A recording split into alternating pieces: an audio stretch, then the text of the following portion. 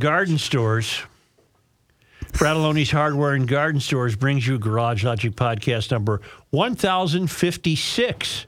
Yes. April 13th, 2023. 84 degrees on this day in 2006. Don't tell me. Maybe we'll beat that today. 2 degrees in 1962. And ice outs.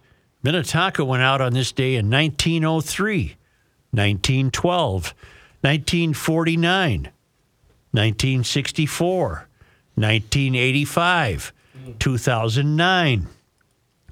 White Bear Lake went out on this day in 1941, 1943. Are you just randomly saying? 1960, 1964, 2011. And Cal Freilich writes, I love hearing the ice outs. Keep it up. I'm also glad to announce that as of yesterday, all the lakes and ponds on the golf courses in the Fort Myers area are officially free of ice. Oh, good. Say, ba-dum, boom. Is there a way to block those people And that now- say they want the ice outs? I don't think so. No greater corroboration of my belief that climate change hysteria exists is to provide these ice outs. One year it's 1903, the next year it's 2009. Isn't that amazing? And now, from the mayor's office above the boathouse on the east shore of Spoon Lake, it's Garage Logic with Chris Reavers manning Technology Corner, Kenny Olson from the Krabby Coffee Shop,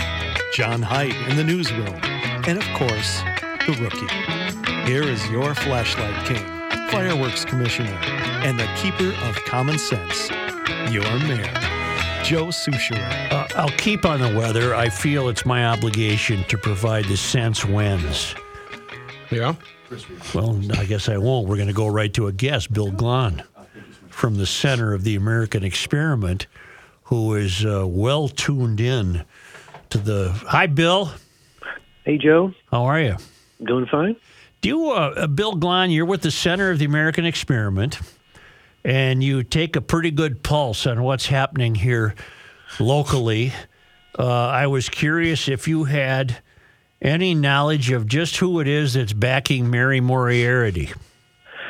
Yeah, so I kind of looked into that. I've been doing a series of posts on the center's website that I call Minnesota for Sale. Right. And I was curious about this party battle between Keith Ellison and Mary Moriarty. And Right.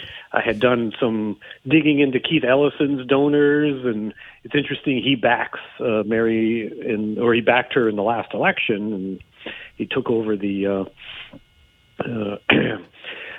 prosecution of this murder case from Right. her a couple of weeks ago. And I was just wondering, are they backed by the same people? Maybe, maybe not. But that was interesting to me to find for a local prosecutor's race. Right. Local, Hennepin County is a big county, but it's not that well known nationwide.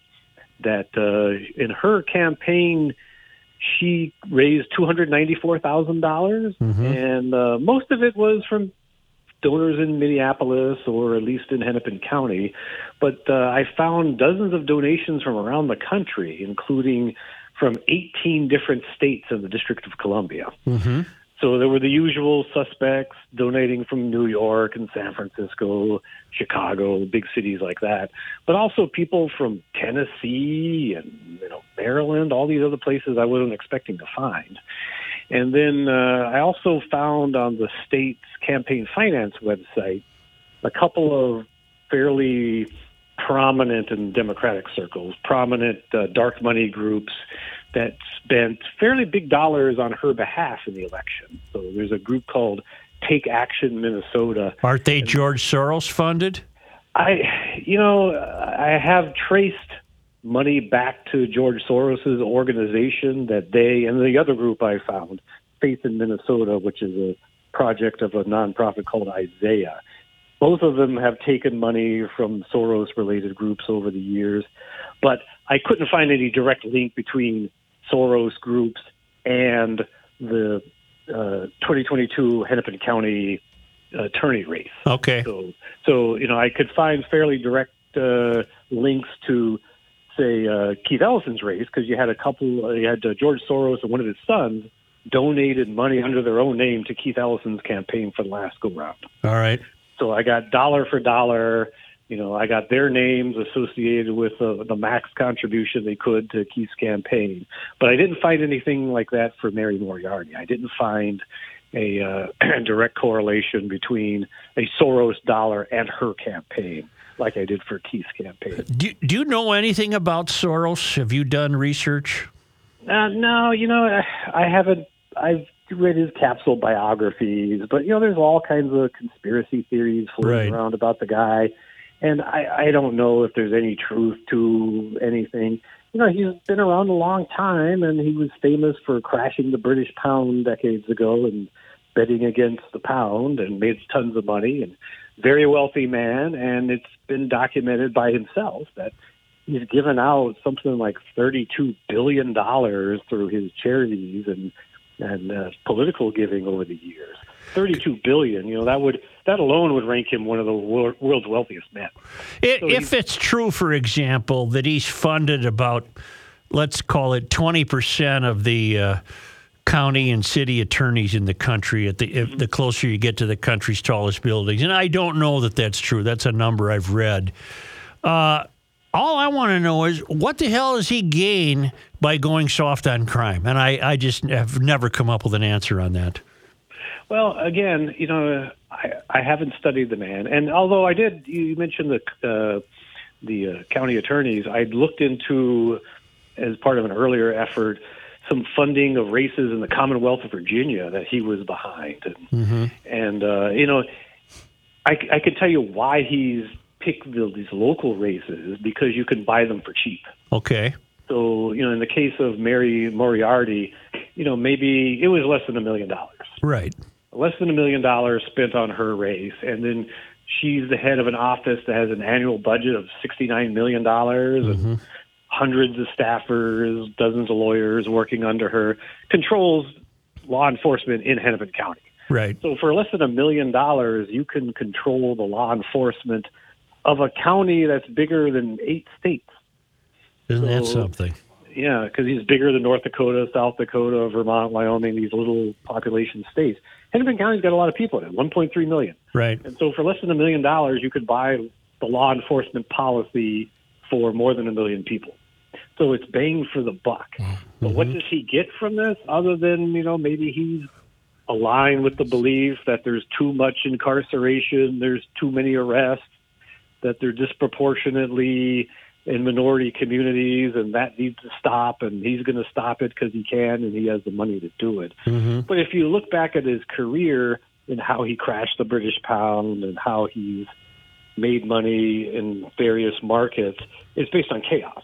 That the more disruption there is, the more volatility there are in markets, the more opportunities there are to make money by betting against a currency, by shorting somebody's bonds, or however he's decided to place his bets. And so he's got the fortune large enough that he can single-handedly move markets by betting in one direction or another.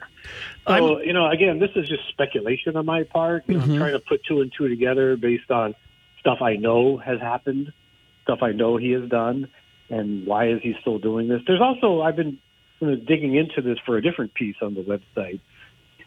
One of his sons seems to have taken over the political enterprise. The guy's 92 years old. I don't know how active he is in making decisions on where money goes or strategic direction, but his son is very active. And I posted a picture that his son has on his Twitter account of, his name is Alexander. Alexander with his arm around Keith Ellison. They're good friends. He describes them as a dear friend. They know each other. They've known each other for years. So, I guess I'm more interested in what maybe his sons are up to than the man himself, who's getting on in years. Wow. I'm grateful that the center of the American experiment is in our midst. It's becoming increasingly an island of sanity for what's taking place. Where is your work taking you there? What do you hope to accomplish? Well, I'm just trying to report on the stuff I don't think is getting reported on. So I've been fascinated for a long time on what's called the low information voter. Right. People who cast their votes, who don't pay attention to the news, who aren't fully informed on what's going on in the world. And what information are they basing their decisions on? Are they just whatever they might have come across in the legacy media, something they saw on TV, something they heard in the radio or on a podcast? What are they basing their decisions on when they go into the voting booth and cast a ballot? And so I just see a vacuum in the Twin Cities and Minnesota media scene where, the Democrats and what they're up to, it's all positive. Hey, they're helping people. They're giving you free this, giving you free that. And so I've been trying to dig into the mechanisms. Well, why are Republicans not winning statewide elections when they have in the fairly recent past? And why are Democrats suddenly participating in elections at much, much higher rates than they have ever done historically? And what's going on? And, part of it is follow the money. The Democrats are outspending Republicans in Minnesota something like 2-1, 3-1, and that gives them an infrastructure to turn out the vote way more than Republicans are. But I'm just starting to dig into this and try to answer the whys and not just the who and the what. I wish I want you to turn yourself loose on why Republicans have abandoned urban America. Well, it's interesting. The piece I'm writing right now, I was doing while you were working, that's a good question, and it deserves getting into. But I'm just fascinated by the fact that Minneapolis and St. Paul are voting at much, much higher rates than the rest of the state. So it's not that there are fewer Republican voters in Minneapolis and St. Paul. There are as many as there ever were. But all of a sudden, Democrat voters are coming out of the woodwork and voting at rates you don't see anywhere else in the country. Bill, are you suggesting that there's perhaps something at work here? Well, I'm still digging. Okay. I don't have any evidence of anything other than this is very curious. I agree. Bucking the trend of nationwide voting, that Minnesota's biggest urban areas are participating at much, much higher rates than anywhere else in the state. And where historically they participated either at rates at or below state averages. So not only are they exceeding state averages, they're leading this big uptick in voter participation across the state. And at the same time, we have the Democrats at the state legislature. Today, they're going to be passing a bill to change all kinds of voting rules, all kinds of election rules, ostensibly to increase voter participation, even though Minnesota literally has the nation's highest voter participation rates. So we're already number one in voter participation, but Democrats are telling us the biggest problem with elections is lack of voter participation. So, it kind of makes me wonder what really is the motive behind some of this legislation they're undertaking. Because you look at a couple of these statewide races, they were only won by a few thousand votes. Right. For state auditor and the attorney general. And the difference, at least in those two races, is entirely the increase in participation rates by urban voters. So urban voters are more civic-minded than they used to be, more motivated than they used to be. I'm not quite sure what's behind their sudden interest in voting, but they are voting in much bigger numbers than ever before, and they are flipping the results of races. So I guess maybe the short answer to your question is, why have Republicans abandoned urban areas? Maybe they haven't to the extent you think they have. But what's happened is Democrats have doubled, tripled down on the urban vote, and finding urban votes that they had never found in past cycles.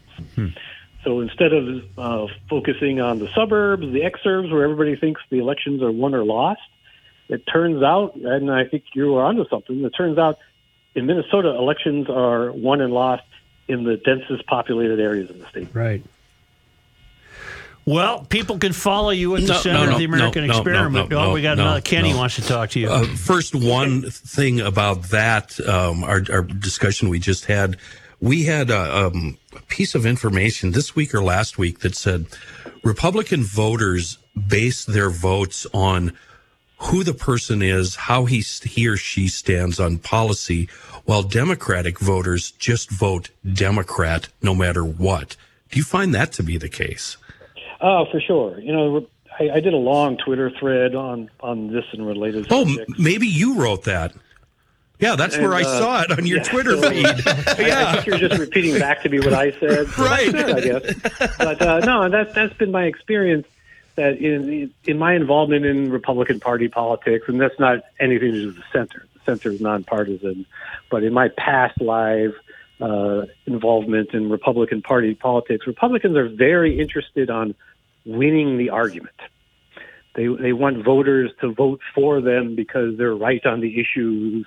They've got the right positions on issues, or they just have a killer resume that that they've accomplished a lot and they make good representatives or good executives because of past accomplishments and demonstrated skills and judgment and abilities. But if you look at, well, how did Mary Moriarty win the race to be Hennepin County Attorney? She won the race for Hennepin County Attorney because she was endorsed by the Democratic Party. Right. And she was on the ballot. It was a nonpartisan race, but she was on the sample ballot that got passed out to every voter in Minneapolis, along with all the other races that prevailed in the state and the county level. So she got the nomination, if you will, for the Democratic Party in that race, and that was enough for her to win, even though she was the lowest vote getter among Democrats. So Sure. she didn't perhaps win the argument with independents and Republicans, but it didn't matter because Democrats all voted party line all down the line. Sure. And you see that. And my best example of that is John Fetterman, the U.S. Senator from Pennsylvania. Oh, good Lord. The guy has spent most of his short career in the Senate, either in the hospital or incapacitated. And all of this was evidently clear on the campaign trail. He had a stroke. He couldn't articulate complete sentences. He has cognitive difficulties. It's very sad. But Democrats all voted down the line for him, regardless of whether he was up to the job or not. But again, I don't want to get into the back and forth on the Republican side, but people, the Republican candidate wasn't quite my cup of tea, or he wasn't as conservative as I would have liked, or I didn't like what he said about that, and so I'm just going to skip that line on the ballot. And there's back to the voter participation thing. It's been my experience that Republicans are always looking for a reason not to vote for you or to vote no, and Democrats just go right down the ticket, follow that sample ballot line after line after line. And it just, there's not the independent streak on the Democrat side of the aisle that there is on the Republican side. When it comes to candidates and voting, it's huge difference in the participation rate. So when Trump was on the ballot, Republicans and independents came out and voted. When it's not a presidential year, then Republicans participate at much lower rates, but Democrats can be counted year in, year out to vote and vote party line all the way. And vote often, yeah. Okay, and now you know how dumb I am. I need you to explain to me one more time Soros and how he makes money. I have his money is based on chaos, so crime goes up. Business, it hurts business. How does he benefit from... I don't know. He's a private investor, and his portfolio is not something that's publicly known. So I don't know if he's shorting bonds or what he's doing to benefit from this. Or maybe this is just a personal hobby of his. It has nothing to do with his money. Sure. He's Okay. a true believer in the cause of left-wing politics, regardless of how he came about his money, and he wants to put his money where his beliefs are. This is his town ball. This is what he does when he's not working. It's dangerous. Maybe he's retired from the finance game. He's certainly wealthy enough. He doesn't have to do any more work. He doesn't have to win any more financial bets. And you see this a lot with the Silicon Valley guys or the Hollywood people. They made their money. Silicon Valley is an interesting case for sure, in that a lot of these markets where they make their money are some of the most ruthless capitalistic markets on the planet. Right. And they have won. They have won the race. The cell phone market or the browser market or whatever it is. They won the game of capitalism. And the first thing they do with their fortune is to support candidates and causes that want to end capitalism. Right. So it's a very weird combination of the two. They seem to be voting opposite of their interest, but maybe I don't understand the nuances of the game. Feel free to use us, Bill, if you ever want to break anything. We'd love to hear from you. Sure. I may take you up on that. We'll stay in touch. Thank you. You can be tell us how to follow you on Twitter. Twitter, my handle is @Bill Glahn. That's Glahn, and then I blog at the Center of the American Experiment. And I will post both the article that you were mentioning about Mary Moriarty and also your Twitter account to the Garage Logic podcast today, Bill. Thanks. Thank you, sir. Okay. All right, we'll be in touch. The weather is broken in time for us to get our stuff. We got to get our stuff out of EcoFun Motorsports. They might have some of your stuff in storage. They have my scooter, or you're going to get the new electric bike scooter, side-by-side, youth recreational equipment. EcoFun Motorsports is where GLers go for their outdoor recreation. Right now, a great spring sale, $300 off the total price of Yamaha Zumas. Those are fuel-injected scooters. They turn every urban errand into an adventure. I'm telling you, the electric bikes are on sale, and Kayla Bloom is an expert. She'll fit you properly. Take it for a test drive in the big parking lot at the new Forest Lake store. You'll get it all figured out. They have the Vanderhall USA Roadsters. It's hard for me to describe them. You got to see them to believe how cool they are. They've got the golf courts. They've got carts, not course. They don't have a golf course yet, but they have the golf carts. Maybe in the works. Yeah, service, helmets, just a wonderful, wonderful operation. And right now, a great spring sale at EcoFun Motorsports in Forest Lake on Highway 97, just west of Interstate 35, and in Burnsville on the County Road of Life near, on the Service Road of Life near County Road 42. EcoFunMotorsports.com.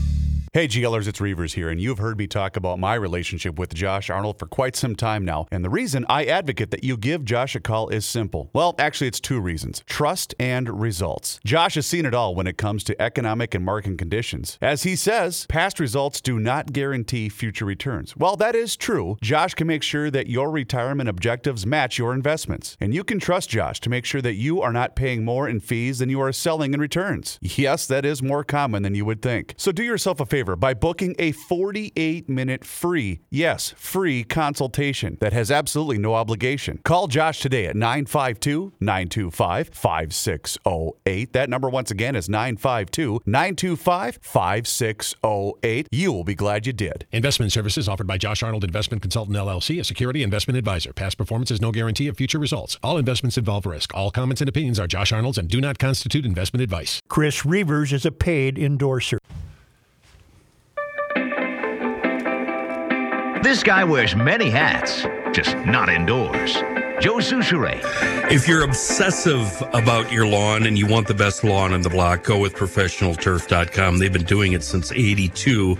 Along the way, they've learned a few things about business. They're gonna come out to your home in person for your free estimate. They're going to set clear and accurate expectations. They combine their 35 years of experience with your ideas to create a service program that will exceed your wildest dreams. There's no cold calls here, no upsells. They're just all about your satisfaction.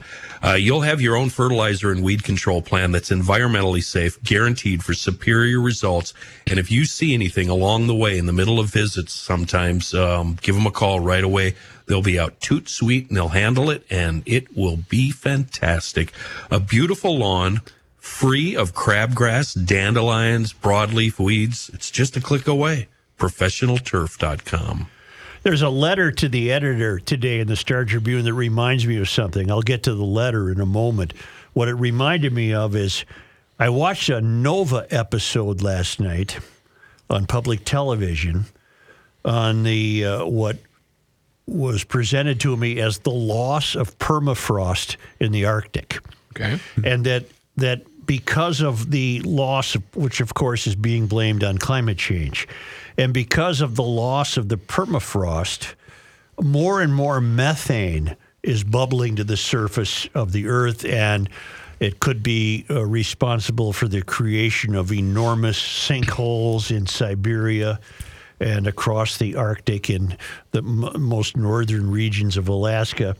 And what occurred to me during the whole show, and there was nothing ever definitive offered. In other words, they didn't say X amount of methane is being released, and by this year on this hour, here's what will happen as a result of that. It was just general assumptions. It was all generalized. This can't be good, and I'm prepared to understand that. That's okay. What occurred to me was not once during the entire episode was a contrary view offered. In other words, they were more than capable of lining up scientists and researchers, all of whom said the permafrost is being affected by warmer temperatures, and it's leaving us. Not once did they have a scientist who say this is to say I disagree with what you said, or no, here's what happens when A, B, C, and not once. The whole thing was completely one-sided. Now, is that science? Was this new? Well, it's new to me. I don't. What does this remind you of? Coronavirus. Yeah. COVID. Oh boy. 100%. But is that I'm being reasonable here? Is that science?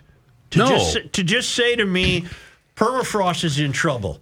And now I'm supposed to sit there and quiver and worry about it. But no one was offered to tell me, well, here's what happens in this event or this event or this event. When you ask the question, is this science? The answer to that is it depends on who you ask. Well, you can trust the science. I don't trust the politics of the scientists. That's exactly right. So I'll get back to this letter in a moment. They're hypotheses, and hypotheses are meant to discuss and break down and prove true or false, and they don't do that. And you could take permafrost, pull it out of there, and put in coronavirus, and it's the same damn thing. Anybody that offered a differing opinion was shut down immediately. Well, and this permafrost is fascinating. We were taken into a cave of permafrost in which mastodon bones are sticking out of the wall. I mean, this stuff's been around for God knows how long. It's like walking into crystal caves. Right, and been around that long. And yet today, we are to be alarmed at the condition of the permafrost. Well, okay, I'm prepared to be alarmed, but you didn't prepare me enough to be alarmed. Right. You didn't provide me with a countervailing response to this. The letter that reminded me of that was a great letter to the editor today in the Star Tribune, written by Marjorie Simon of Minneapolis. She's writing about Mary Moriarty. And she has a great point. Hennepin County Attorney I'll say her real name, Moriarty's. Can't even say what the hell her name is. Decision to prosecute teens accused of a fatal shooting as juveniles with a 2-year sentence questions the Hennepin County Attorney Mary Moriarty's decision to prosecute teens accused of a fatal shooting as juveniles with a 2-year sentence raises questions. Okay. The first is her rationale that teen brains are not fully formed. How much brain formation is needed to know right from wrong? What research does Moriarty cite? Thank you. She needs to share that research and answer questions. I thought this was brilliant. Number one, who conducted the research? Meaning, presumably, the research Mary relies on. Number two, what institution employed the researcher? Number three, what was their motive, premise, and purpose? Number four, who funded the research? Number five, how recent was the research and the information used therein? Number six, in which professional journal was the research published? Is it a credible journal? Number seven, was the research duplicated elsewhere, independently and with the same results? Number eight, is there research to the contrary from credible sources? And number 10, what specific brain formation has not yet occurred that merits endangering citizens by the release of a killer or accomplice after 2 years? I ask not just because I want justice served and citizens of Hennepin County safe. I also ask because I am familiar with professors whose research to prove their pet premises is often debunked within a few years, if that. Yeah. Such professors make names for themselves until the research is later debunked. Moriarty's decision may compromise the safety of Hennepin County residents. We deserve to examine the research upon which she bases her decisions. Marjorie Simon, Minneapolis. Thank you, Marjorie. That's pushback, and it was wonderful pushback.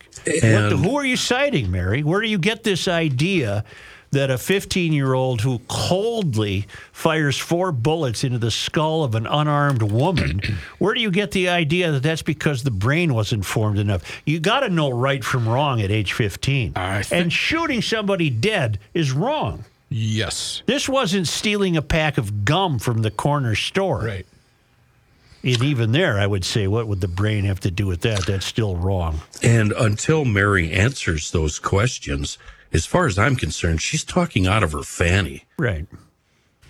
It's just gibberish and nonsense. Well, anyway, I thought it was but a you're great so letter. right how that could remind you of the permafrost and the global warming. And as far as that goes, those are good questions. Remember yesterday or the day before we advised kids to push back come Earth Back Day? Yes. These are questions the kids should be asking to the teachers that are shoving this down their throats. Good. I'm glad you mentioned the kids. I've got more ammunition for the kids because tonight on the nightly news, I predict all 3 networks, and I'm not even counting the cable stuff, all 3 networks will lead with and they'll cast it hysterically, the rainfall in Fort Lauderdale, which is torrential. Yep. Fort Lauderdale Airport's closed. Did I see they got over a foot? A lot of rain. Yeah. 22 inches, I read. Is that why? So I did my sense wins. And I thank God that they're still available. Because I don't trust the people who run Google any farther than I can throw them. And That's your government running that. once they get onto the fact that people like me really rely on them to debunk their hysteria, that stuff's going to get taken down. Right. You need to use Yahoo search. Well, whatever. Fort Lauderdale was drenched by a historic rainfall event on Wednesday that may rival the state's all-time 24-hour record. And we have to go back quite a ways for that. We can go back to 1980. Key West had 23 inches of rain between November 11 and 12 in 1980. This, in fact, is from the weather.com, Weather Channel. It's higher that possible totals. It's possibly higher totals. It's possible higher totals might have occurred in the state's history, but weren't measured by instrumentation that was deemed reliable. For example, an estimated 38.7 inches soaked Yankeetown, Florida on September 5, 1950. Okay. 38.7 inches in 1950. Wow. NOAA State Climate Extremes Committee could review official and unofficial rainfall totals in the Fort Lauderdale area that rival the state's 24-hour record from Key West at some point in the future. If they determine any measurements exceeding 23.28 are valid, then this Fort Lauderdale rain could earn the top spot. Then I learned that in Hawaii's had some extreme rains in 24 hours, and I go on and on to learn about other states. But then I have this piece, because I found another piece about the rainfall totals. Florida has 4 of the top 10 wettest cities in the U.S. You have to remember that South Florida is tropical. Yep. Only Hawaii and Florida are tropical in the United States. Water is everywhere. Yep. And the record-setting rainy days to go with them.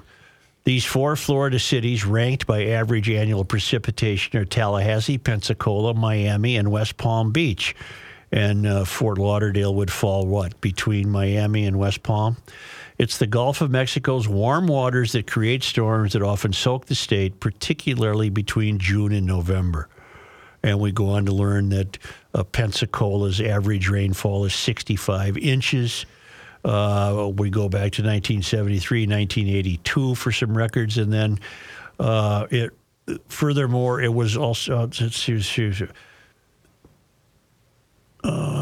Let me read this sentence that starts, Tallahassee has its wettest month in August with an average rainfall of 61 inches. It has an average of 56 rainy days per year.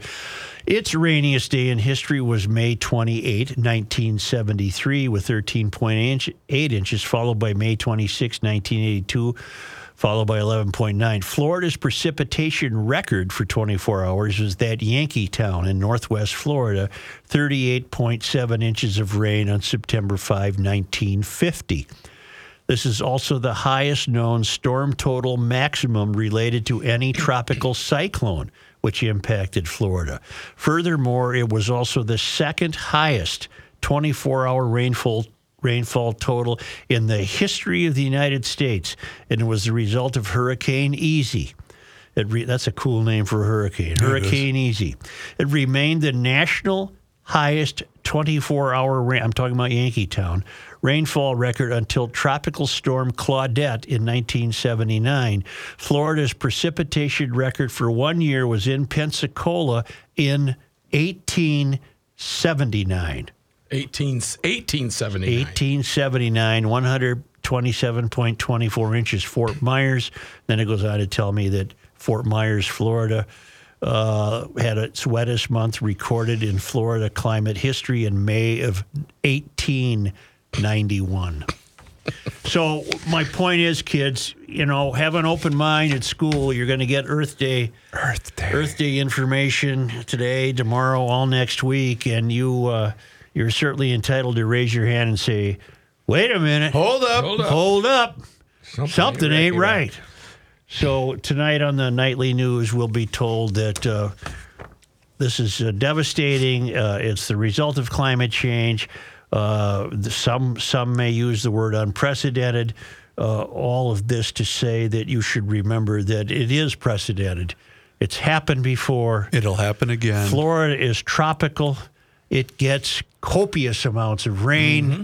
And the one major difference, the more we progress into the future, is the more people who are inconvenienced by it. The more people who are threatened by it. The more people who are in danger because of it. And I got to say, I don't think that's deterring anybody from moving to that part of the country. Oh, my God, they can't build them fast enough. Every quarter mile, there's another housing development. Right. So let's return here in a moment. You know what helps combat climate change? With more on the call to prayer. Gotcha. Mm-hmm. You know what helps combat climate change, Joe? Water. Good food. Food. Food. So I was just glancing at the 30 Bales website. Oh, man. I eat lunch early. Don't do this to me. I'm hungry. I'm sorry. I know. Don't forget, by the way, you can also order online. I've done this a bunch. Call ahead. And by the time you get there, your food's ready. So if you're in a hurry, you got to get home, you got to feed the kids. 30 Bales is a fantastic option. My boys love the burgers from 30 Bales. So go online and you can place the order. But here's the deal. Lunch, 11 to 3. Is on me. Tuesday through Friday. Rook's buying. No. Oh. Happy hour, 3 to 5:30. But check out their menu. I'm telling you what. You try the pulled pork tacos. You're never going to have a different taco ever again. Joe, I know you love the Brussels sprouts, and I was reading the description. Yeah, they are good. Au gratin cheese dip topped with Brussels chips, maple bacon, and toasted, Rook, what is this, crostini? Crostini, yeah. Oh, it's like a bread. A little like a cracker. Pizza, Something like that. I'm not a Brussels sprouts fan, but I love them at 30 Bales. I love food that tastes like dirt. All right, noted. And I mean that in the best possible sense. I love you know what I'm saying? Messed up Brussels sprout. Yes. Also, brunch is a fantastic option at 30 Bales. That goes from 10 a.m. to 2 p.m. on both Saturday and Sunday. Craft cocktails, you know the drill. That new patio should be open anytime soon now as well. So stop in, say hi to Todd and the entire crew at 30 Bales. Check them out online at 30bales.com. If you want to order ahead, please do so. And let them know at 30 Bales you heard about them here on the Garage Logic Podcast. Positive Thursday is brought to us by SchoonoverBodyWorks.com. Schoonover Body Works and Auto Care, located in Shoreview, 1060 County E. Mr. Fender Bender Mender, Mike, stuck in a meeting today, so I get to talk about him behind his back.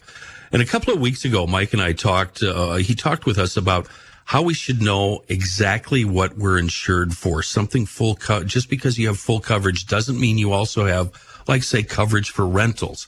It's important that we know what we're insured for. But if you're like me, when it comes to turning in insurance claims, life can get dreadful and difficult. That's why I love having Schoonover Body Works and Auto Care in my corner when I have damage that needs repair.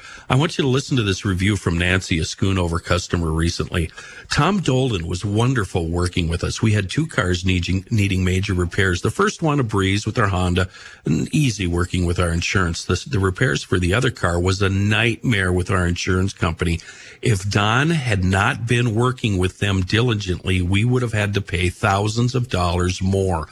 Tom communicated with us directly and kept us up to date. He's one of the most kindest and honest persons I've met in a long time, and we appreciate all the advocacy he used to get our car safe and running.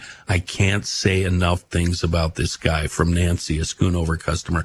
Not only are they on our side with insurance claims, but pretty much everything auto-related care can be had right there at Schoonover Body Works and Auto Care. It's GL's official body shop and always rated as one of the top shops in the metro. SchoonoverBodyWorks.com. Pretty good, Kenny, huh? Yes. Thank you. It's the end of the world as we know it, and he feels fine. Joe Souchere. Tri-State Bobcat has 3 locations. Oh, sorry. They do. Wrong thing here. What's down in Owatonna? Yes. Had the wrong window open. Minnesota Masonic Charities, mnmasoniccharities.org, wants me to get the secret out. And what is the secret?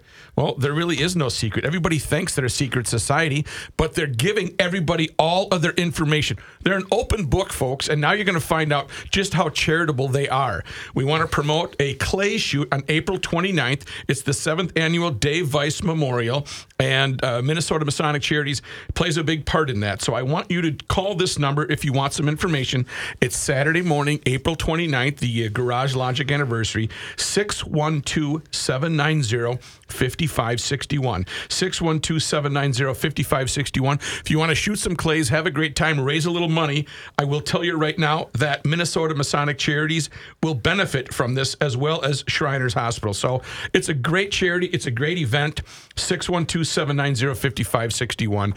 And I also want to remind people that Minnesota Masonic Charities, since 2006, everybody came together and they're doing the work of the Lord, baby. Visit their website, mnmasoniccharities.org, and look for more events and new information on Minnesota Masonic Charities coming soon. mnmasoniccharities.org. I've got a number of emails regarding the call to prayer that will require an ordinance change in Minneapolis. Yes. The Muslims would wish to have 5 calls to prayer, and I've learned some interesting things about that. Okay. That I was unaware of. Okay. This is from Dan in Buckley, Washington. Is that made up? No. Okay. It is from Buckley, he's written before. Okay. Joe, I listened to the discussion today, meaning yesterday, regarding the call to prayer issue, and believe you guys are missing a key point. The article in Alpha News discusses that reason it is before the council is because they would have to change the city noise ordinance in order to accommodate sounding the call at the designated 5 times during the day. The current ordinance restricts religious sounds to between 7 a.m. and 10 p.m. Okay. The article points out that only 3 of the 5 calls to prayer occur between those times. Now, I'm not a rocket scientist, but it doesn't take much math to figure out that would mean that 2 of the 5 calls are between the hours of 10 p.m. and 7 a.m. Oh. It only took a little Googling to discover that those times actually vary with whatever time sunrise and sunset are for that day in your location. It appears that the 2 outside of the current ordinances are at approximately 1.5 hours before sunrise and at sunrise. For example, today in Garage Logic, it would be sounded at 5:08 a.m. and at 6:34 a.m. Okay. Because 21sters are keenly aware of the longest day of the year, I checked out June 20th. On that day, they would be sounded at 3:30 a.m. and 5:30 a.m., and then an additional one at 11 p.m. because of the late sunset. As the mayor, would you allow those calls to be made between 10 p.m. and 7 a.m. in Garage Logic? No, I would not. On that day, they would be sounded, as the mayor, no, I'm not sure you'd be reelected if everyone in town was awakened 2 or 3 times a night. Agreed. In addition, the ordinance currently allows bells and chimes and would need to change to allow amplified equipment. I'm certainly glad I live well away from the country's tallest buildings, where all I hear at night are owls hooting, coyotes yapping, and elk bugling. Your unofficial Washington State GL correspondent, Dan Schultz in Buckley, Washington. Okay, and I got this from Richard. I'm not good with 5 Muslim calls to prayer every day. It seems to me to be a flawed act anyway, because their members are out and about, dispersed, working their jobs, etc., and won't be able to hear the mosque's call to prayer. It won't fall on the ears they portend to be calling. So it's a ruse. They're after broadcasting their presence to everyone else within listening range, which has no merit. I suggest they make use of technology. Issue an app that will set off the call to prayer in their pocket 5 times a day. Let me stop right there. I bet that app already exists, by the way. Probably. You could find out. I'm looking right now. The members can then individually choose the extent to which they want to let us all know how they don't intend to integrate with their new society. There is no reason to blast the call into the neighborhood or anywhere else other than the inside of the mosque. I'm not averse to Kenny's point that we take away everyone's cookies. I'm Catholic, but I don't believe that my parish bells should really infringe on my agnostic neighbor. I'm seeing at least 30 available right now. Okay. Well, then there's your answer. Right. It's noise. It could be rightly called a nuisance. But Where's that's not- Richard? Where's he from, Joe? Richfield. But that's not what this is about. It's not about convenience, Joe. You know what this is about. Well, what do you think it's about? Just what the emailer said. Exactly what you said yesterday. And Kenny made you repeat it because it was over our heads a little bit. No religion in America demands the public accommodation of this faith. That's exactly what this is. Okay, now you get to this. What does the call to prayer really say? It's time to pray. Time to pray. Let's go. Pray to Allah. Right? No, East? there's different words to it. And I only know this because... what? There's lyrics? Well, because the only reason I know this is the portion that I played yesterday, the YouTube clip that I played, it had lyrics associated with it. What is the Adhan, and what is it calling for? This is from Church Strategy Ecumenical and Interfaith Muslim Ministry. This Arabic word, adhan, has been translated to announcement or to make aware of, and in Islamic usage, it is the announcement of a number of key doctrines in Arabic as a call to prayer. Originally pronounced from a minaret, or tallest point of a mosque, by a muezzin, it is used 5 times a day, with the only variation in the pre-dawn call to prayer, which includes the words, prayer is better than sleep. It states, Allah Akbar, Allah is greater than, and then I won't try to pronounce the language. I bear witness that there is no God but Allah. Okay. Well, now, could that be problematic to broadcast that to the public? I bear witness that there is no God but Allah. I bear witness that Muhammad is the apostle. Come to success and prosperity. The pre-dawn prayer, prayer is better than sleep, and then you go to Allah Akbar again, God is greater, and then you go to La ilaha illa Allah, there is no God but Allah.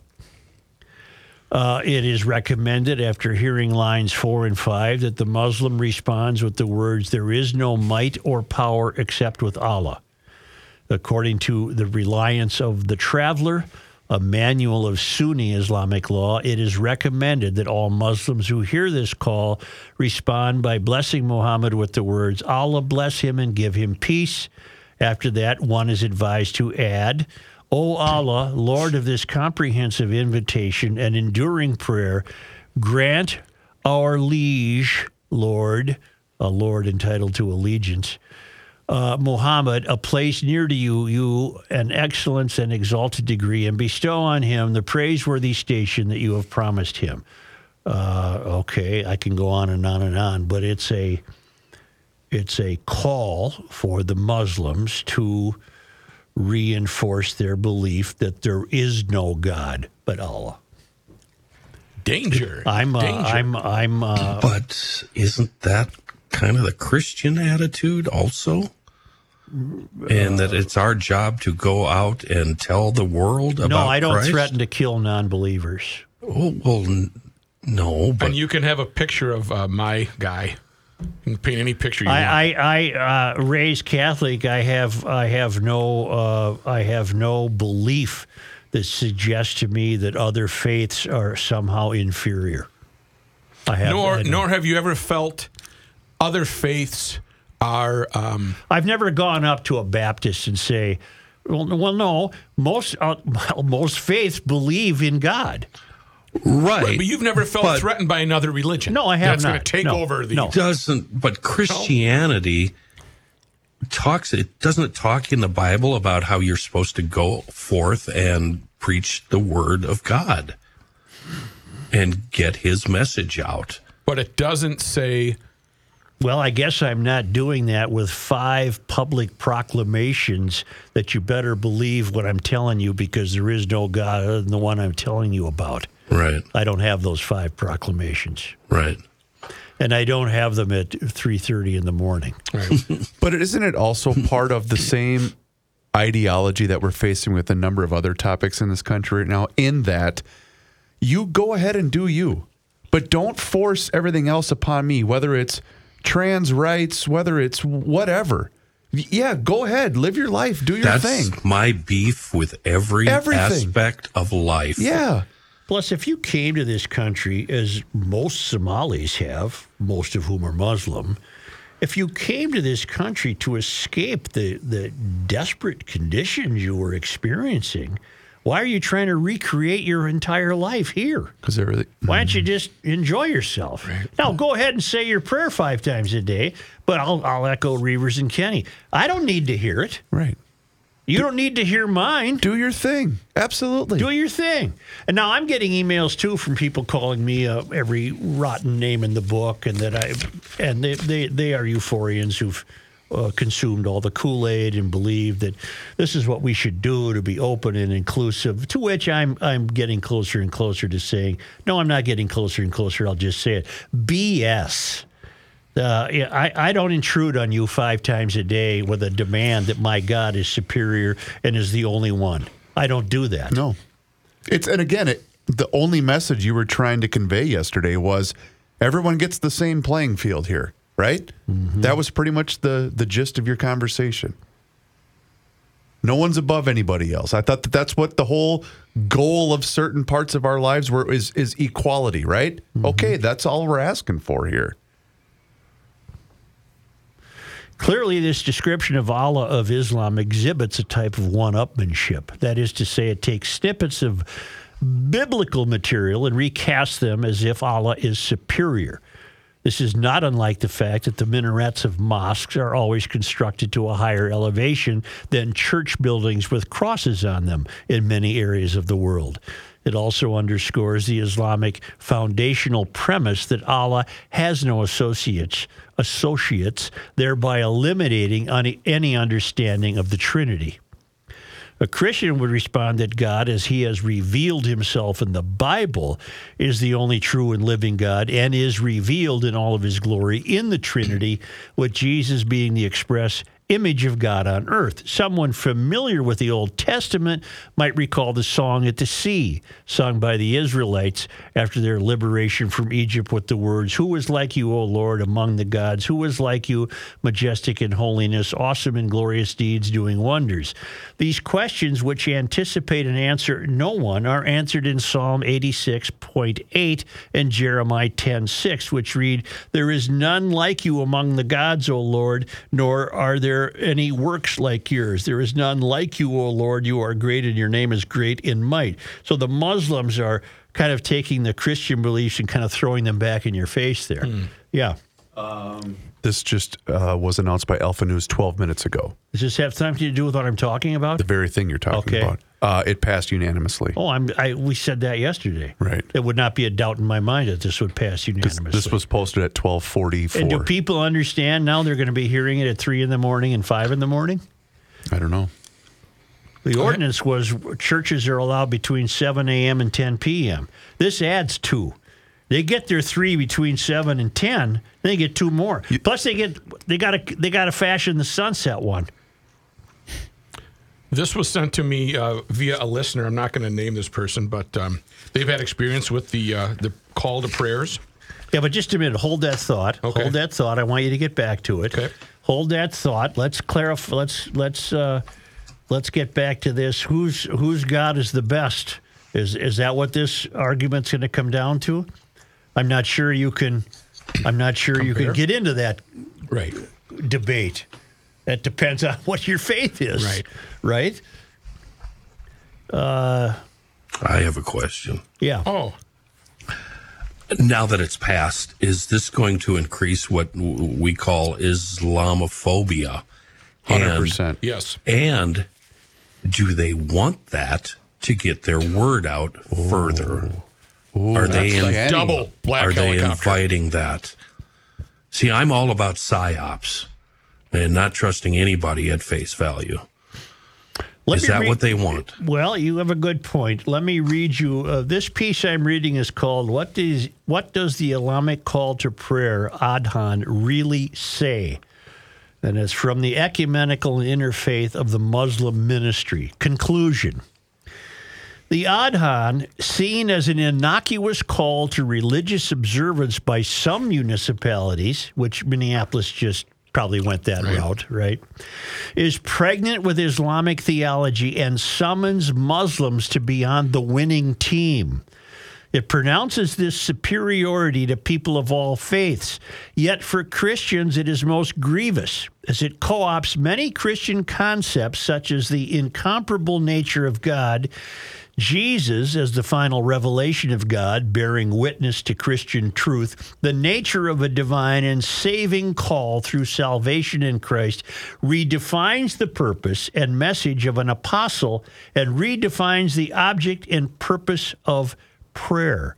Might municipalities and the Christian churches within them consider caveat emptor, buyer beware, if the adoption of the Adhan becomes a subject of consideration? Perhaps this topic might cause Christians to consider their own discipline of prayer and lift up prayers for their Muslim neighbors in the Muslim world, whatever the hell that means.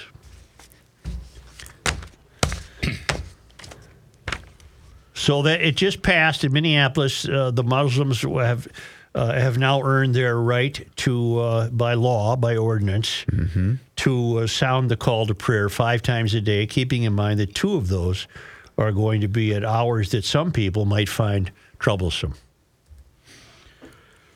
Yikes. Now, what were you going to say? I was going to say I was sent yesterday, a listener to the show did not want me to use their name, but here's what the message that I got. It was sent with some video. The first video is from my hotel in Istanbul, waking me up at 5 a.m. It was the most god-awful, annoying sound ever. Second video is from the Nile River, a beautiful night ruined by that horrid noise. It was just ugly. Wishing I could call the show to talk about the difference between the sound of church bells and this noise. Almost ruined every experience I had in Israel, every holy place. I had to listen to that. So apparently from this person, it was overpowering. Why do they need to overpower? Well, to this person, it almost sounds like it become an aesthetic issue.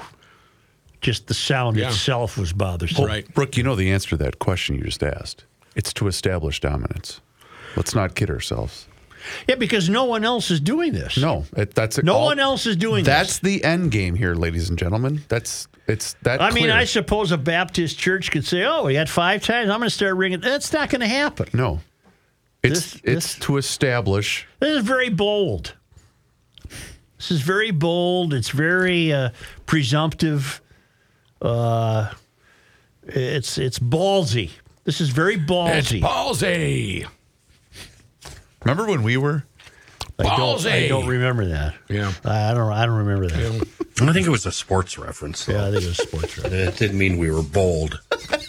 Yeah. It meant we were lame. Stick and ball, that sort of deal. What did you call us? You stick and ball nerds? No. It's not. We don't. No, I like that. We were dumb then. We're a lot smarter now. That's true. Well, we'll Remember see. how dumb we used to be? I wonder how We the still chips are. will. I wonder how the chips will fall. I don't know which neighborhoods might be disturbed by this at 3 a.m. How many other don't know. cities in the United States are going through the same that's a thing right now? great I'm question. reasonably certain Detroit does it. It's part of their national agenda. What here, Kenny? I want to know that too. What's your specific question? How many cities in America is the Muslim call to prayer issued? Muslim And I bet it's more than we think. prayer. It's all buildings. Yep. This ain't happening in Withrow. Right. All right. This is from. Oh, and I have to have a subscription because, of course, I do. There should be 50 answers to that question. Well, I clicked on the first one. I know. Well, click on the one that doesn't require a subscription. Thank you. There you go. Yeah. I love how I ask a question and somebody else deals with the fallout. Right. He just sits there and waits. Right. He just sits there and waits. Let me hold your coat. Tell you what, why I sit at the Take right a break hand. and come back of- with the answer. I Let's do sit that. at the right hand of Joe Susher. Right. I cannot be bothered. You know, as long as you have given me this time, I'll do it. I'd like glad we to had this time remind you together. that spring is the perfect time to upgrade your water and do so with the best. That's Hofferman Water, an independent water treatment dealer. So maybe you were in the position that I was a few years ago and you're saying, my water is so disgusting and hard. I want to get rid of this. So call them up. Connecticut is the best. They have water treatment systems that include water softeners, iron, rust, and odor filtration systems, and the best drinking water system you will ever install. Trust me, it's the best. And that's because a new system from Connecticut can do so many things that others just simply can't. It's going to cut down on your salt usage. You already know that, but it will also protect your appliances. Get on the schedule today. Spring is busy, so get on the schedule today. 952-894-4040. That's 952-894-4040. Or visit their website, HoffermanWater.com. It'll show you every system that they have on their website. I've been a proud customer of Connecticut and Hofferman for years, and I'm very satisfied you will be too. Hofferman Water has been proudly serving the state of Minnesota for over 50 years. Tell them you heard about them here on the GL Podcast. Not a Garage Logic Town Council member? Here's what you're missing. I forgot to tell you guys that we stop at the National Eagle Center down in Wabasha. I'll excuse that. Yeah, it was really neat. Yeah. I was the hit of the lobby when I grabbed an eagle puppet and stood up and started singing On Eagle's Wings. I had the entire... God, what an embarrassment. So I'm going to post that on Twitter. I hope you'll give it a watch. And here's what... Raise you up on eagle's wings. And here's what you're going to do. You're going to tag every single TV and radio host in the market Is that what I should because you are so God blessed needy. Go behind the scenes of Garage Logic with unfiltered audio and video access, invites to exclusive events, an emailed newsletter from the mayor himself, and more by signing up at GarageLogic.com. You cannot stop him. He'll just make a move. Joe Souchere. The ladies and gentlemen that work at Tri-State Bobcat, they're all GLers. Tri-State's been kicking it in the Twin Cities since '83. And Tri-State also features the world-famous Toro, the bull, the leader in lawn care.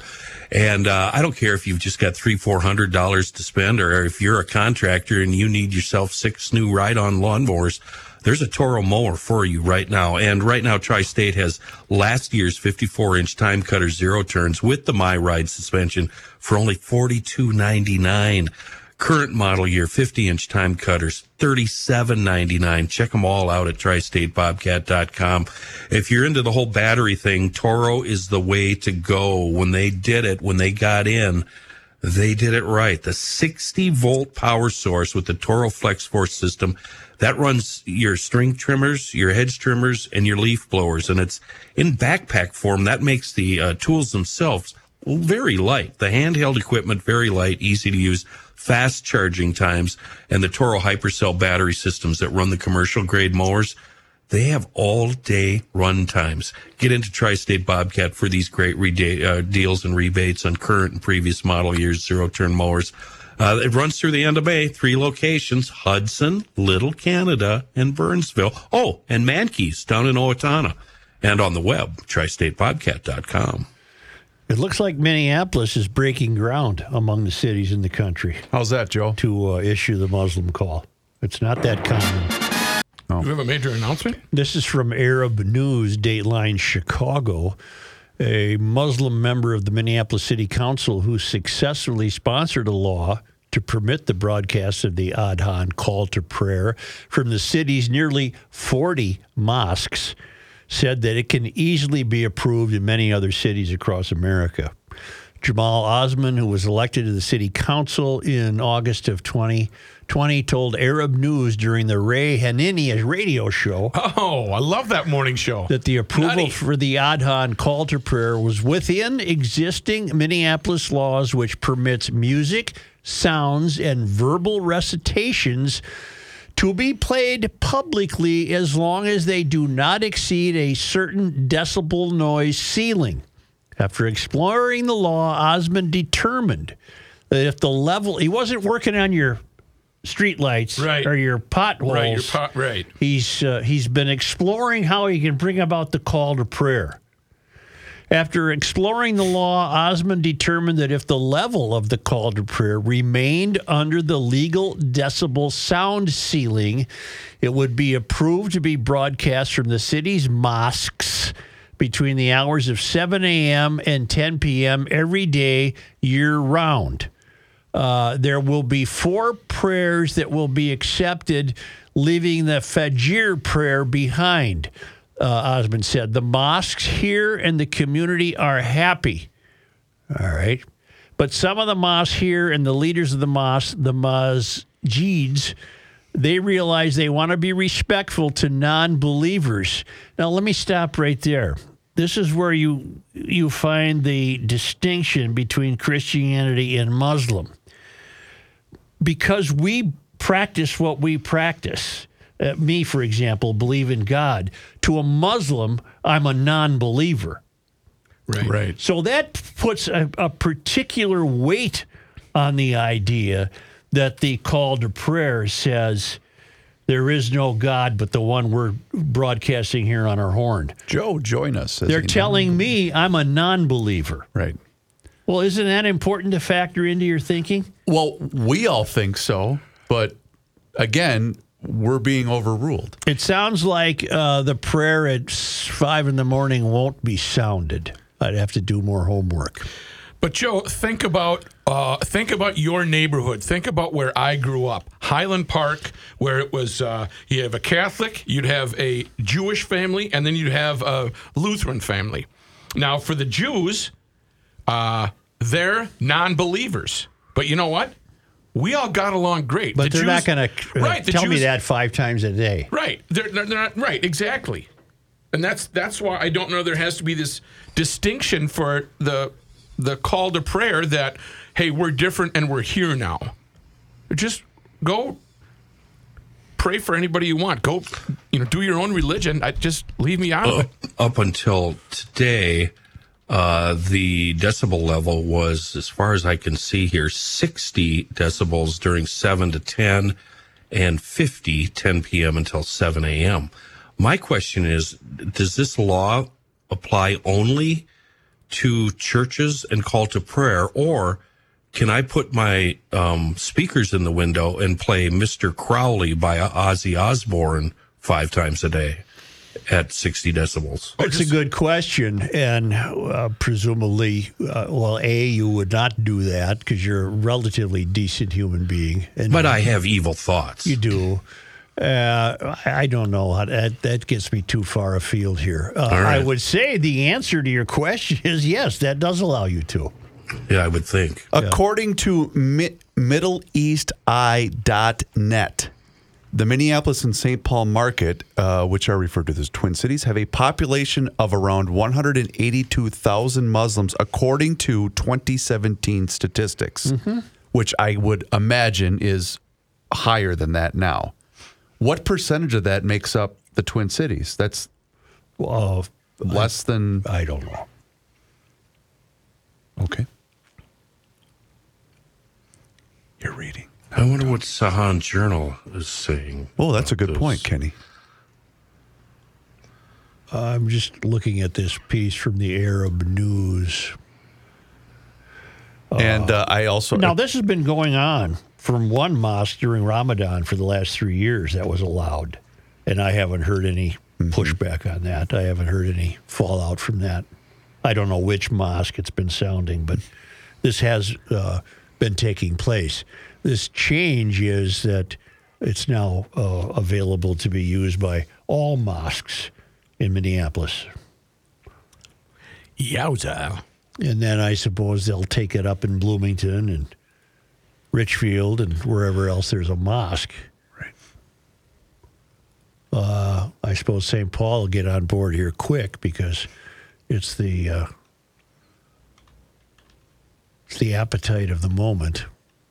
Well, there you have it. Okay. But you mentioned... what are you going to do? Joel, what was his name? Osman. Getting to the really core issues of this... Osman. Jamal, I'm sorry.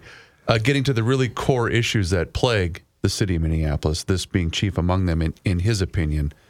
But that's your problem in a nutshell, isn't it? Right there? We're not worried about anything else other than our own ideology.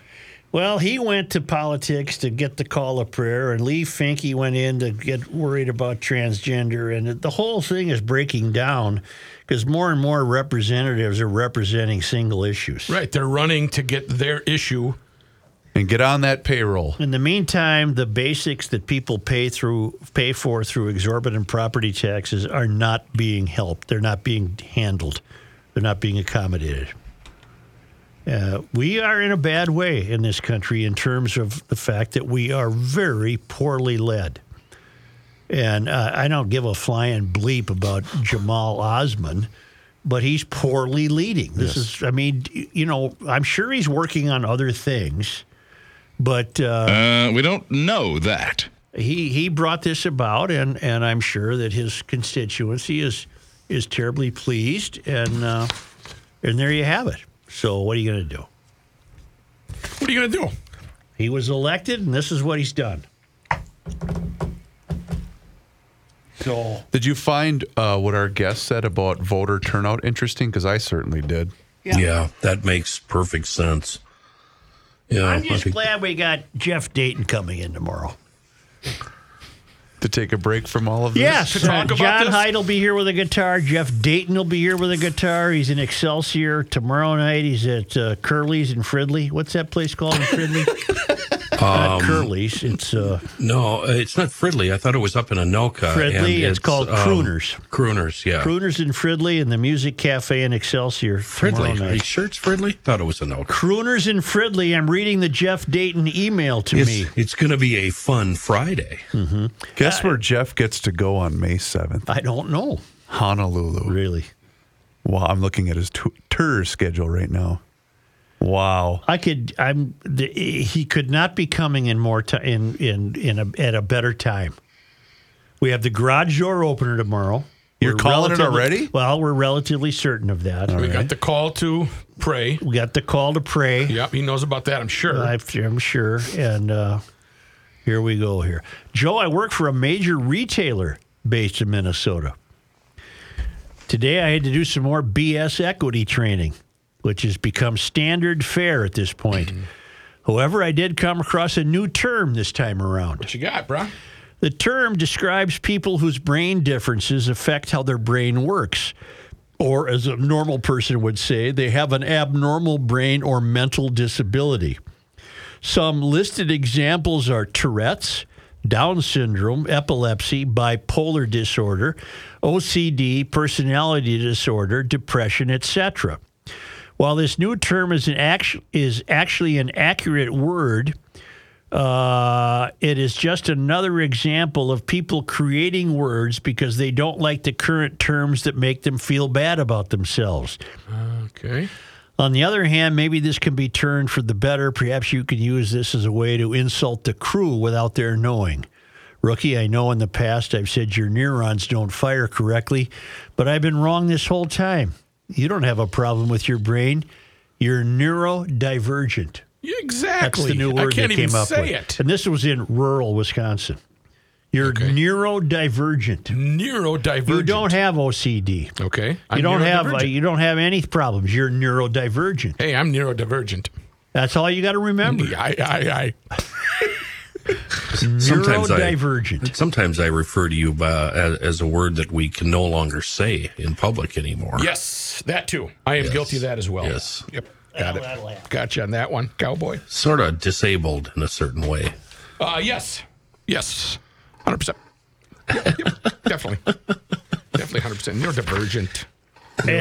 And Todd writes, Joe, during the April 11 podcast, you read several predictions that experts made about the environment or the global warming, several being from the 70s. That caused me to recall when I was in the 6th grade in 1975. The teacher gave a paper to each student with one question. What do you want to be in 10 years? My answer was that I wanted to be 22. Apparently, my answer lacked the deep thought and profound answer she was expecting. I suppose it was an Earth Day assignment, huh? That's funny. And you kids, push back. You got Earth Day coming. Push back. Can we take a time out so I can get some water? Sure. Aguas?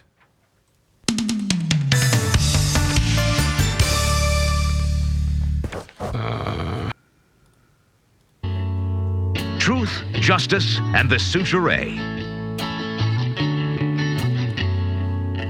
Only because they come to us all the way from Marloth Park in Mpumalanga, South Africa, from the Traveling Lymans. On this day... Joe, today is April 13th. In 1849, the Army officially occupied Fort Gaines, later renamed Fort Ripley. The post had been built to monitor the Ho-Chunk people at Long Prairie and to negotiate with the nearby Ojibwe and Dakota bands. On this day in 1907, Harold Stassen was born in West St. Paul. Elected governor at age 32, he became the youngest individual to hold that office from 1939 to 1943.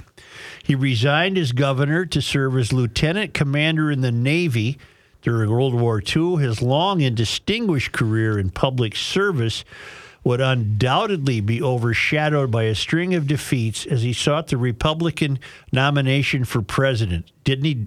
About every election, I think he sought the nomination. Right. He died in 2001. What happened in sports on this day in 1967? What is today? April 13th, 19th. Oh, something about the North Stars. North Stars left. No, 67 is when they got here, right? They were born. They were born in the fall of 67. Okay. No, Rod Carew played his first major league game. Rodney. With the Twins. He hit a single. And another sports item. On this day in 1993. 1993. This is when the North Stars moved to Dallas. Played their final game at the Met Center, defeating the Blackhawks. Norm Green sucks. I'm sorry. They lost to the Blackhawks. 3-2. The team moved to Dallas later that year. So in the fall of 1994, the Star moved to Dallas. Wait. Where are the Stars? No, in the fall of 1993, they were the Dallas Stars. So they played their final game here on April 13th, and by October of the same year, they were playing in Dallas. And how great will the playoff matchup against those two franchises be? Let's smoke them. Did you see that Tays' last night is tonight? They made an announcement, He's done. Taves from the Blackhawks. They announced that this will be his final game in Chicago. Well, he's suffering long COVID. Really? Yeah, he's been having a hell of a time. That's what I read. I didn't know that. Yeah. Poor guy. How old is he? 30. You don't know, do you? They got rid of his guy. Kane went to where? Buffalo? New York. He's a Ranger. He went to the Ranger. To the range. Yeah, I think the old Blackhawk are rebuilding. Yeah. Well, good. Let's smoke them when they're down. Thank you, GLers. We don't play them, Rook. Damn it. Hey, what should the GLers do, Rook, besides subscribe to the Garage Logic YouTube channel? Follow me on Twitter, @RookieGL. What a shameless plug. Yeah, it really is. Actually, I'm not a super Twitter user. You really are not, which you need to be better. You're almost user. as bad as Joe. But you can follow Garage Logic on Twitter. Yes, you can. We're social media on Instagram, Twitter, Facebook. You can subscribe to Garage Logic on YouTube and see wonderful videos that will entertain you. Or if you're looking for a brand new podcast, well, then go to PodMN on your smartphone. PodMN on your smartphone and select one from the library there. Click over to Garage Logic and check out the Garage Logic Town Council for a mere $10 a month or $100 for a year. You will be You get to hang out with us. That's cheap at twice the price. Inside the crew. Go to garagelogic.com and find out more about the Garage Logic Town Council. If you sign up, $10 Fratelloni's Hardware and Garden Store gift card. Thanks, Mike. John. Time once again to check in with our guy, Mr. Money Talk. Josh Arnold is with us once again, and now's the time for you to do the same. So don't delay. Pick up the phone and make the call for that free 48-minute financial consultation by doing just what I did. Pick up that phone and dial 952-925-5608. That number once again is 952-925-5608. You call that number, you get Josh. And as always, you will get straight talk. You will never get sugar-coated advice, and the man himself is with us right now. And Josh, you are loaded for bear today, so let's get to it. You want to touch on, of course, earnings starting this week, but the Fed is continuing to stick to their dogma, and they don't really rely on information in the real economy, do they? The Fed might disagree with that fact, but that I see and hear in listening to Fed governors speak over the last several days is higher for longer. Higher for longer. We're still a long way from our target of inflation at 2%. Yeah, there could be some issues with banks, but the banking system is still very stable.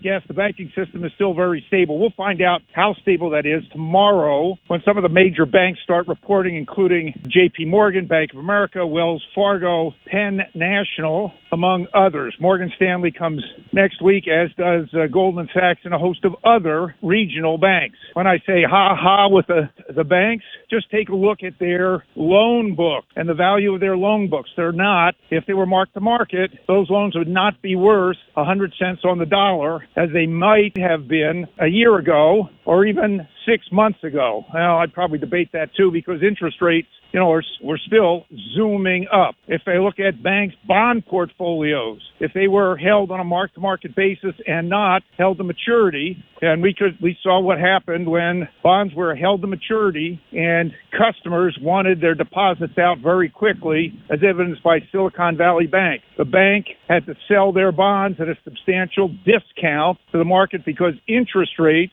were twice what the coupon yield was when the banks bought these, or the Silicon Valley Bank bought the bonds. That becomes an issue, and if you spread that out to a lot of banks on a mark-to-market basis, there's issues with banks' credit at this point. So the banks are going to be forced to tighten credit or credit standards. That could make it difficult for companies to get additional borrowing power and or loans. That could slow down certain types of real estate investment, certain types of business investment. That could lead to a slowdown in the economy. And if truth be told, and the Fed was actually looking at the bank issues, the bank's issues would be the equivalent of another 25 to 75 basis point hike in interest rates on top of where interest rates are right now. That's very significant, leads to an economic slowdown. Now I'm talking overall, not in terms of any specific company. But to me, the Fed, and I know there are people who are very happy with what the Fed has done relative to raising interest rates to bring down the cost, bring down inflation. To me, their policy mistakes on interest rates are way too much. Too high, too fast, and without seeing the overall effects. As a matter of fact, I think the Fed, with raising so fast in their effort to bring down inflation, continued to say, well, we still haven't seen the effects of this, and they're still looking at data that's maybe several months old. From my seat in Edina, the Fed should have just said, hey, time to pause. We want to see the effects of what we're doing on the economy before we go further. But meantime, Fed speak is full steam ahead. Inflation is not at our target. They tried to get inflation above 2% for a long time, and it took until people came back to work after the government-mandated shutdown/recession and the government pumping excess money into the system. To do that, not to mention, of course, changing the energy policy. Well, we've talked about that a lot. The Fed does meet May 3rd and 4th. So we'll see what happens on that day. May 4th also is a big day for me and my clients as Apple reports their earnings that day. Apple, my largest position, and has been my largest position since 2004. And I do have a long-term target of $250 a share based on their current business. But reports have come out that iPhone sales have been resilient, so that should be a plus. But Apple has stated, and I think statistics could bear this out, and I say Apple has stated this for 2 quarters in a row, Macintosh sales, computer sales, are going to trend down for several quarters. I believe that this shortfall from Macintosh sales will probably be made up with both iPhone sales and services business. So, plus Apple still has a substantial amount of cash. In an interview with Warren Buffett while he was in Japan, a question was posed to him, or he posed this question to a number of people. Hey, if I gave you $1,000, would you give me your iPhone and promise never to buy another iPhone? And the answer was a resounding no. By the same token, he asked, well, if I gave you $1,000 and told you not to buy a Ford or a Chevrolet, would you do that? Oh, yes, give me the $1,000. Point there being that the iPhone, no longer a discretionary item. It definitely, we'll call it a staple item. Another company I own and has been very frustrated by the performance of their stock, Amazon, released their CEO's shareholder letter today, and they were very big in the shareholder letter about regenerative artificial intelligence being applied not only across the board, but specifically to their AWS. And they said they've been working on this for, we'll say, over 20 years. As a shareholder, well, I wish you had done this or brought this out a little earlier and talked about that before. Amazon still remains very, very frustrating to me, and we'll see, how they report again at the end of the month. On a positive note, Delta reported today, yes, they missed their numbers from the last quarter, but they guided up as they saw significant advanced billings. I'm not an investor in airline stocks. If you look at some of the other travel-related companies, leisure-related companies, which I happen to like, you'll see that they have had a positive response to this. Excellent advice, Mr. Money Talk, as always. GLers, you heard him. Now's the time for you to pick up the phone and make that call for that free 48-minute financial consultation by dialing 952-925-5608, where you're always going to get straight talk and never, ever sugar-coated advice. Josh, once again, thank you so much for the time and the chat. Have a great day, a fantastic weekend, and we'll talk to you again next week. As long as you remember to fund your IRA before tax day. Absolutely. Okay. See you, Chris. See you, Josh. Investment services offered by Josh Arnold Investment Consultant LLC, a security investment advisor. Past performance is no guarantee of future results. All investments involve risk. All comments and opinions are Josh Arnold's and do not constitute investment advice. Chris Reavers is a paid endorser.